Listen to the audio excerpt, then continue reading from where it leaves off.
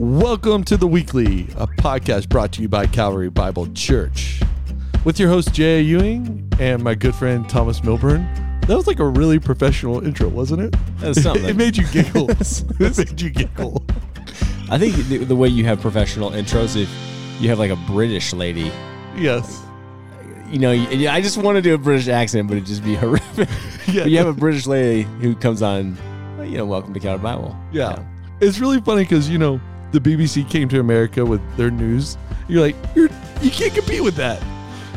They sound trustworthy. That's because the of problem, right? accent. Yes. You're like, this is the only one I can trust because they have a British accent. Yeah. Now, I assume that we're popular in Britain. Yeah, we are. So many downloads. Many downloads. I would wonder, do they just know they're smarter than us? Yes, they do. Yes, they do. They're sipping their tea, eating their biscuits like, These people. America. I'm glad there's a sea that divides us. Yeah. Hey, we didn't like their tea anyways. We want coffee. Sorry, John. We want coffee. Coffee's good. Tea's good. Coffee's good. Tea's good? I'll take anything that's hot. Really? Yeah. No. There's only one hot drink in the world. Really? Yeah. That's coffee. You don't even do like hot chocolate? Not really. It's too sweet. Yeah, I guess that's true. Yeah. Maybe like once a year, and then I take my first sip and I'm like, I should have had some coffee. Okay, here's a question. You're from Texas. Yeah. You've talked about how you pretty much exclusively drink Dr. Pepper as That's a Texas. Technically not true. I think, there's been people that fact check me in this podcast, including my mom and my wife. Okay, so they've spotted you drinking Coca-Cola like is one of my favorite. Coca-Cola. Coca-Cola. Okay. I love Coke. Okay. There's nothing better than months of not drinking Coke and then having a Coke. It just hits a spot that no other drink in the world can hit. Do you go to McDonald's to get your Cokes? That's a really good place to. Yeah. Chris and I were talking about this, how McDonald's has the best Coke. Right. Because it's a larger straw. Yep. And then I found out they actually have an exclusive deal with Coca-Cola of upon delivery, delivering their syrups cold. Really? And they have their own unique mix. And that's why it's... I don't know. That's what people say. I believe it, actually. But our podcasters in Great Britain are wondering this. But Diet Coke at McDonald's, no good. Is it not? Do you know where the best Diet Coke is? I'm going to guess probably Murphy's gas station. No. Okay. False. What is it? Chick-fil-A. Really? Yeah. If you are a Diet Coke addict and you have to get the aspartame in your body a couple times a day, go to Chick-fil-A and just taste the difference. It's so good. So, okay, one time long ago, and I don't remember the context really very well, but I'm going to slaughter it anyways. Okay. Speaking of who needs context? Let's just make some stuff up. There was one time I, in either school or Sunday school, told my teacher that my mom had a Coke problem. And she was concerned. Yeah, because my mom drank lots of Diet Coke when I was growing up. It was really good. Different story. My mom has a Coke problem. All right, so back to Dr. Pepper. Yeah. Hot drinks. Yeah. Full circle. Have you ever had hot Dr. Pepper? Yeah, of course, man. I'm a kid from Texas. That's what I was wondering. What's the deal with that? That's gross. It's not that good. Let's just be honest. And actually, there's a place in Waco, Texas, right there next to the University of Baylor, that serves hot Dr. Pepper with a shot of coffee at their coffee shop. I'm confused. Yeah, it's like a combination of coffee and Dr. Pepper. Had it once. Really? It was weird. Just give me an ice cold Dr. Pepper. Yeah. Yeah, totally. But I love ice. Yeah, I love ice. It changed the world, didn't it? It did. Kristen had spent a semester in Spain. Yeah. And there's no ice in the country. Yeah. And I can say this on the podcast. We're not as popular in Spain. Yeah, they really don't like us. But it's like, man, I don't know if I could just do warm water and just everything's warm all the time. Yeah. No. Speaking of ice, if you go to CalvaryBible.com, it is as smooth as ice and refreshing when you go to CalvaryBible.com. That was the worst transition on this podcast. Best intro, worst transition. Hey, check out the latest of what's happening on your campus. You can go there. The webpage is really cool these days. You pick your campus so you can get your information based upon where you meet and where you call Calvary home on Boulder, Erie, Thornton, or online. Go to the mobile bulletin, as well as Church Center's the app these days. Download Church Center. Get on CalvaryBible.com. It's a great place for you to switch over your giving from our old platform to our new platform at Church Center. Do us a big solid and get there and do that before September 27th. That's what the business office tells me to say. And we'd love to see you there. You can find out groups. It's really cool. Okay, so I just learned something new today. I was going to say, if you're going to sell Church Center, I wouldn't start with online giving. I mean, I would get there. Yeah, it's really important. It's really We're important. Switching portals. Yeah. But there's some really cool content there. Yeah. From being able to check in your kids early so you have to stay on the lines. Calvary Kids. The mobile bulletin. Mobile bulletin is really slick there. Prayer requests are there. Prayer requests are there. Yeah. Events that are coming up. Totally. Base camp membership, retreats. And then you can get all the messages for your campus there. Right. And maybe one day the podcast will make it. Yes, hopefully. Keep our fingers crossed. But one of the cool things is in group section now, if you're a group leader, they actually have resources. And so you can download the discussion questions for your life group from the app themselves. So you don't have to go to CalvaryBible.com. Can you download the discussion answers? You have to pay me in Cokes to get the answers. But no, it's a really cool app. So go there today. Don't hesitate. Speaking of moms, I have a great new listener to the podcast. It's my mom. She listens to the weekly now. Yeah, while she was here a couple of weeks ago, we were over at pizza, and she was like, Jay, I didn't know you had a podcast at Calvary. How do I download it? And Kate, with a mouth full of cheese pizza, said, me, Mama, you just go to CalvaryBible.com.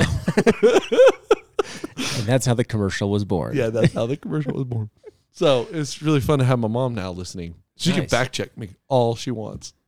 Okay, so now Jay Ewing is censored in this podcast. Great. This thing's going downhill. This is really censored. Yeah, I'm definitely in view of like, my mom's listening now. What do I say? What does the Holy Spirit think? But what does my mom think? Yeah. Yeah. Hey, so we've been in a great new series in Hebrews, Greater Than. If you've been at Calvary over the couple of weeks, there's some really great messages on all these campuses over Greater Than. Specifically speaking, we've been in Hebrews 3 this last week. That's a really fun chapter of Hebrews. There's some chapters that are pretty hard in Hebrews, let's be honest. Yeah. Let's just be honest, right? There's some dense. Yeah. But chapter 3 is just a really great, timely encouragement. Talking about the life of Moses, talking about the people of God, sort of summarize for us, the listeners, Thomas, what Hebrews 3 is talking about. So what we did on Hebrews 3, kind of across all the campuses, whether you're in Boulder, Thornton, Erie, or online, was highlighting the need for perseverance in this, the need for perseverance of faith through hardship. We kind of assume the author is writing to a group of people, a congregation of Jewish Christians or those who have come to faith and are experiencing hardships. Whether it's because of their beliefs, maybe it's because of life, maybe it's because of persecution, but they're experiencing some hardships that they needed to be grounded in the greatness of their faith. And so the writer of Hebrews is giving this exaltation of Christ to say, Jesus Christ is greater than, and it could be your challenges, what you're facing, hardships, lack of provisions. Jesus Christ is greater than the suffering or persecution you're going through. And so we've spent the first 2 chapters just talking about the greater Jesus as the Son, greater than angels, has a greater message. And here we turn to Jesus is greater than Moses, and then comes this warning of, okay, in the time of Moses, as Moses was a servant in the house of God, Jesus is the Son over the house of God. Those who were following Moses fell away in this great rebellion. And so let us take heed of that as a warning to say, okay, we follow a greater leader than Moses, not to have diminished Moses in any way. Right. Like, Moses is a big deal. He's a really big deal. And the author's not trying to put Moses down. They're trying to show Moses is great. And Jesus is the one that was spoken by Moses of the one to come. Jesus is greater. So therefore, hey, children who follow Jesus, let's not fall back into Moses. Let's not fall back into where Jesus has brought us out of, nor shall we fall away in faith from our great salvation that we have in Jesus. Yeah, that's really good. So let's go back a little bit to Moses, and just in your own reflection and own preparation, what do you find is like the most fascinating thing about Moses is in your own personal journey through the text of Hebrews 3? I don't know if it's most fascinating. It is definitely the most unique piece about Moses, and I didn't take time on Sunday to talk about this. Zach Thompson did, which was actually out of Numbers 12. We were in Numbers 13 and 14. Let's open our Bibles here, huh? Yeah, let's turn some pages. Numbers 12. There's this episode where Miriam and Aaron are opposing Moses. Mm-hmm. Like who's Miriam? So that is sister and brother, okay. Right? So they're opposing Moses, and well, I think it's just right here in the beginning. Miriam and Aaron spoke against Moses, chapter 12, verse 1, because of the Cushite woman whom he had married, for he had married a Cushite woman. And they said, has the Lord indeed spoken only through Moses? Has he not spoken through us also? And the Lord heard it. And now the man Moses was very meek, more than all people who are on the face of the earth. Like, that's just amazing that Moses is humble. Yeah. Having seen what he's seen. Blessed are the meek. And he says, and suddenly the Lord said to Moses and to Aaron and to Miriam, come out, you three, to the tent of meeting. Like, we're gonna have a little chat, okay? A little chat. And the three of them came out, and the Lord came down in a pillar of cloud and stood at the entrance of the tent and called Aaron and Miriam. And they both came forward, and he said, hear my words. If there is a prophet among you, I, the Lord, make myself known to him in a vision. I speak with him in a dream. Not so with my servant Moses. He is faithful in all my house. With him I speak mouth to mouth clearly, and not in riddles, and he beholds the form of the Lord. And then he says, why were you not afraid to speak against my servant this way? Wow. And so what's so amazing about Moses, I think this is why Moses is the greatest prophet. And to elevate Jesus above Moses is a massive deal. Because Moses, unlike even the other prophets with visions or dreams, God spoke with him face to face, mouth to mouth, as you would speak with a friend. It's just amazing to see how God really befriended Moses and called him along. And then Moses' posture was this meekness, humility to walk with the Lord. So that's what I would highlight about Moses. That's really cool. Yeah, I had never pondered that little story there. That's really fun to be there in that text. I mean, it's not very often you find yourself in your devotionals reading in Numbers. Unless you're a mathematician. Bible joke of all Bible jokes. But it's so funny. Yeah. You like math? You're going to love numbers. Yeah. Oh, man. How are we going to recover for that one? Okay, so let's talk about Hebrews 3. There's a lot of things happening in here. There's a lot of shifting of gears, thoughts, ideas, phrases that you could spend a whole week on talking about like one verse of this, right? Yeah. So what do you think are some of the big highlights that we need to, as the people of Calvary, take away this week as we think about those messages we heard?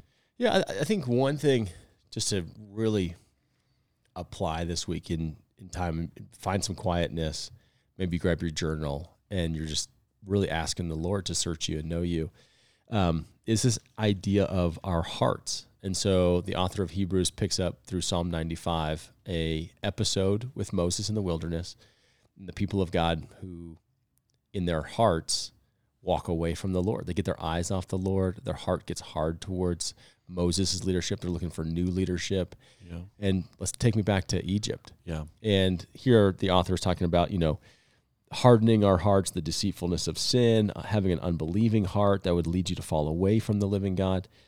And it's right here in the quote from Psalm 95 where the Lord says, therefore I was provoked with this generation, those who fell away in the wilderness, and said, they always go astray in their hearts. They have not known my ways. And it's like we follow the direction of our hearts. Yeah. I think it's why the Proverbs say, take care of your heart, guard your hearts, for it's the wellspring of life. It's the directional compass really where we follow. And so what is it that we feed our hearts? What do we delight our hearts in? Because that ends up leading our heart, and then we follow that. And so this big message here of, okay, be careful, guard your heart, tend to your heart, have faith in your heart with perseverance, and even how we encourage each other's hearts right. In faith so that we would spur one another on to continue to persevere. But just the condition of our hearts. I know, what was that book that you read that was We're Becoming What We Worship? Oh, You Are What You Love. You Are What You Love. K.A. Smith. K.A. Smith, right? So yeah, there's a podcast on Calvary's website, Booklist, of a review of that book. That's right. So grab that podcast. What episode was that? Oh man, it's early on. Okay, it's one of the early books, Booklist. Great book, right? And that's one of the things that like, hey, we become what we worship. We become what we love. Mm-hmm. So what do you love? Do you love sports? Do you love, adventure? Do you love experiences? And like you're gravitating towards those things. Right. The other flip side of that is we become what we tolerate. And what things we allow to take root in our life and we tolerate its presence, eventually we just kind of give into it. It's like a slow erosion. So one's kind of like a drawing of your heart to the things you love, and one is kind of like an erosion of the heart to the things that you tolerate. And I think here are these warnings of like, okay, there are certain things that happen in your life and challenges, sufferings, hardships that can turn your heart, can harden your heart, that can put calluses on your heart so you become less sensitive, spiritually speaking even, and like the Israelites in the wilderness, turn your heart away from God. Yeah, it happens in the book of Judges quite a bit, like with people doing what they saw right in their own eyes, right? That's a big phrase in the book of Judges. And then I think of Solomon too, and his heart being what he tolerated because of his alliances and marriages and marrying women that were not Hebrew women and things like that really drifted his sort of heart at times. Yeah. Yeah. That's exactly right. And so I think this warning right here, where he says in verse 13, but exhort one another every day. So like exhort, right? We talked about just encourage. It's this encouragement of one another every day, as long as it is called today, that none of you may be hardened by the deceitfulness of sin. Yeah. So sin has a deceptive nature to it. Definitely. That we are gravitating towards it. And then that deceptive nature in which we're living in it like begins to own us, enslave us, ensnare us to where our hearts become hardened. Okay, so you said grab a journal. So what would you recommend us doing with that? Just going before the Lord, getting some stillness, some space to ask the question, what is our true heart's desire? What would you suggest? Yeah, maybe let's give them a few questions, Jay. So here are a couple questions you could borrow and put in your journal that you would answer. So one would be, what are my heart's desires right now? This honest. Be honest with it. Yeah. Yeah. Honesty is the only way you're going to actually grow. Yeah, your mom's probably not going to read this journal. So Totally. And then you could say, what sins look very attractive to me right now? Yeah. We talked about, sin and its deception. The reason it's deceiving is because it has a deceptive appearance, and sin has a deceptive promise to it that it, none of us would sin if it didn't look good, didn't taste good, didn't feel good. I remember listening to a pastor a long time ago who says, man, sin is great until it's not. And everyone in the room was kind of a little quiet. And he said, hey, for all of you who say that sin's not good, you either didn't do it and you're lying about it, or you did it wrong. Yeah. There's a reason it's so attractive. Right. Because it has this element that we're craving something from it. And it's deceiving because it has this deception of promises, like what it's really going to do for us. Right. Whether it's going to medicate my problem. This will help me escape the anxiety that I have. This woman really understands me better than my wife does, or this man really, cares about me more than my husband does. Or if I can just get out of this, whatever, or if I can just buy this. I mean, you kind of know your own heart. So maybe just making a catalog of like, what is it that my heart gravitates towards that I know is sinful? Right. Would be a good reflection. And then just an honest assessment of, where is my heart towards the Lord? Like, how would you pick your matrix, but how would you evaluate the spiritual condition of your heart? Yeah. And know that that's not be generous with yourself, I would say, in the caution of like, well, I'm not where I want to be. That's always the big hang up for me in that stuff. If you meet a Christian that's like, I've arrived, steer clear. Yeah, no doubt. No doubt. But, just being gracious with like knowing that the Lord has you in a spot and he wants to lead you into better greener pasture. Let's put it that way. Yeah, this is an assessment like dashboard lights, right? You're just saying, hey, I'm going to be honest with myself so I know where my location is. Because once I can locate myself, then I can make steps in the direction I want to go. So if you do have the desire to, I really want to love the Lord more, or I really want my heart's desire to be fulfilled in Him, you have to first be honest to know where you start. Mm-hmm. But here's a good barometer. We were talking about this, like when we get wrapped up in sin and we get disappointed by God and we start leaning towards unbelief, what are some of those characteristics that we see, maybe even specifically with men, in how they are sarcastic? Yep. What else did we say? They become cynical, and it's a defense. Cynicism is a defense mechanism in the human experience. It's something that really I think we have to be careful of in these days, for sure, as Christians. Cynicism is wrapped in disappointment. And I long ago I read a book about a great leader who conducted orchestras in New York, and he said that a cynical person is someone who's just been disappointed too many times. And I feel like when we get into sin, we get disappointed with it. We get disappointed in ourselves. We get disappointed in the story we're telling. And instead of reaching out, looking to the Lord for healing, we harden our hearts towards things. Do you think it's possible for us to get disappointed in God? Oh, definitely. Yeah. Without unresolved disappointment with God, and that is the hard work of sort of what, we would call the spiritual desert of life, disappointments with God. Without walking through those, we actually don't grow towards God in a way. We avoid them.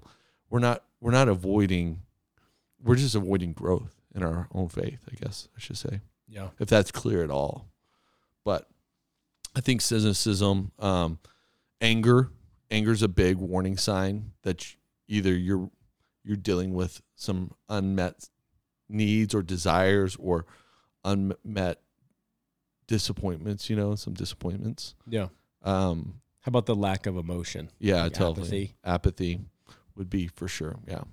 And I would say even like if you're, and I've counseled men in this where sometimes if they are like binge eating junk food it's a warning sign for them that they have some unresolved either sin or disappointments in God.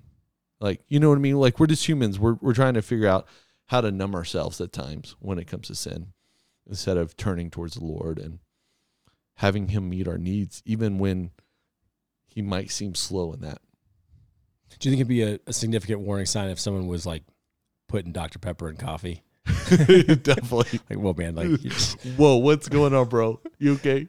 So I think one of the remedies, we said there were 3 remedies here in this text. There's more than that, but here in the immediate text is the author saying, I think he's trying to exhort this community to look at Jesus. So consider Jesus. So put your mind, put your thoughts, put your eyes on Jesus, because He's your advocate. He's been the one that took on the flesh. Right. He's the one that's gone through your sufferings. He knows temptations. He's been in the world and felt with His friends disappointment. Like great family that He loves coming to them saying, show up, I can help my brother Lazarus before he dies. And just to say, you know what? I know that you're disappointed in me. And He's walked it. So get our eyes on Jesus. So we look at Jesus and then we listen up like the Holy Spirit here. Therefore, as the Holy Spirit says, we want to be in tune with what the Spirit says. Yeah. What God has said through His Word that the Spirit has poured out. By journaling, you will become, and let's just connect the dots here. By journaling and going through that process of asking the questions about where your heart is, you're actually softening your heart for the Holy Spirit to speak. It's not to just self-fulfill prophecy in your own self or be self-dependent. It's actually you're softening your heart so God can speak once again. Because that's the goal, right? We're going to try to re-soften a heart that's been hardened and calloused by sin, unbelief, Yeah. And then the third one is, what we say was to lean in, right? So we look at Jesus, we listen up to the Spirit, to the Word, and then we lean into community. And That's probably the hardest. I think so. All. Yeah. We can do the first two. Yeah. It's the leaning into a community that's really hard. But that's the part where they encourage my heart. Mm-hmm. They ask questions of me. They care deeply for me. Yeah. Yeah. And this is the other thing. They share their own disappointments. Right. They share their own really story important. With God. They share their own struggles and challenges. And then they tell you, here's how God has met me. This is how God has provided for me. And, this is faith, right? We're looking at the rear view mirror of God's faithfulness in other people's lives, mm-hmm. historically in the scriptures. And then also, if you journal, you'd have a historical document of God's faithfulness in your own life to come back to say, okay, he's been faithful before. I don't see this right now, mm-hmm.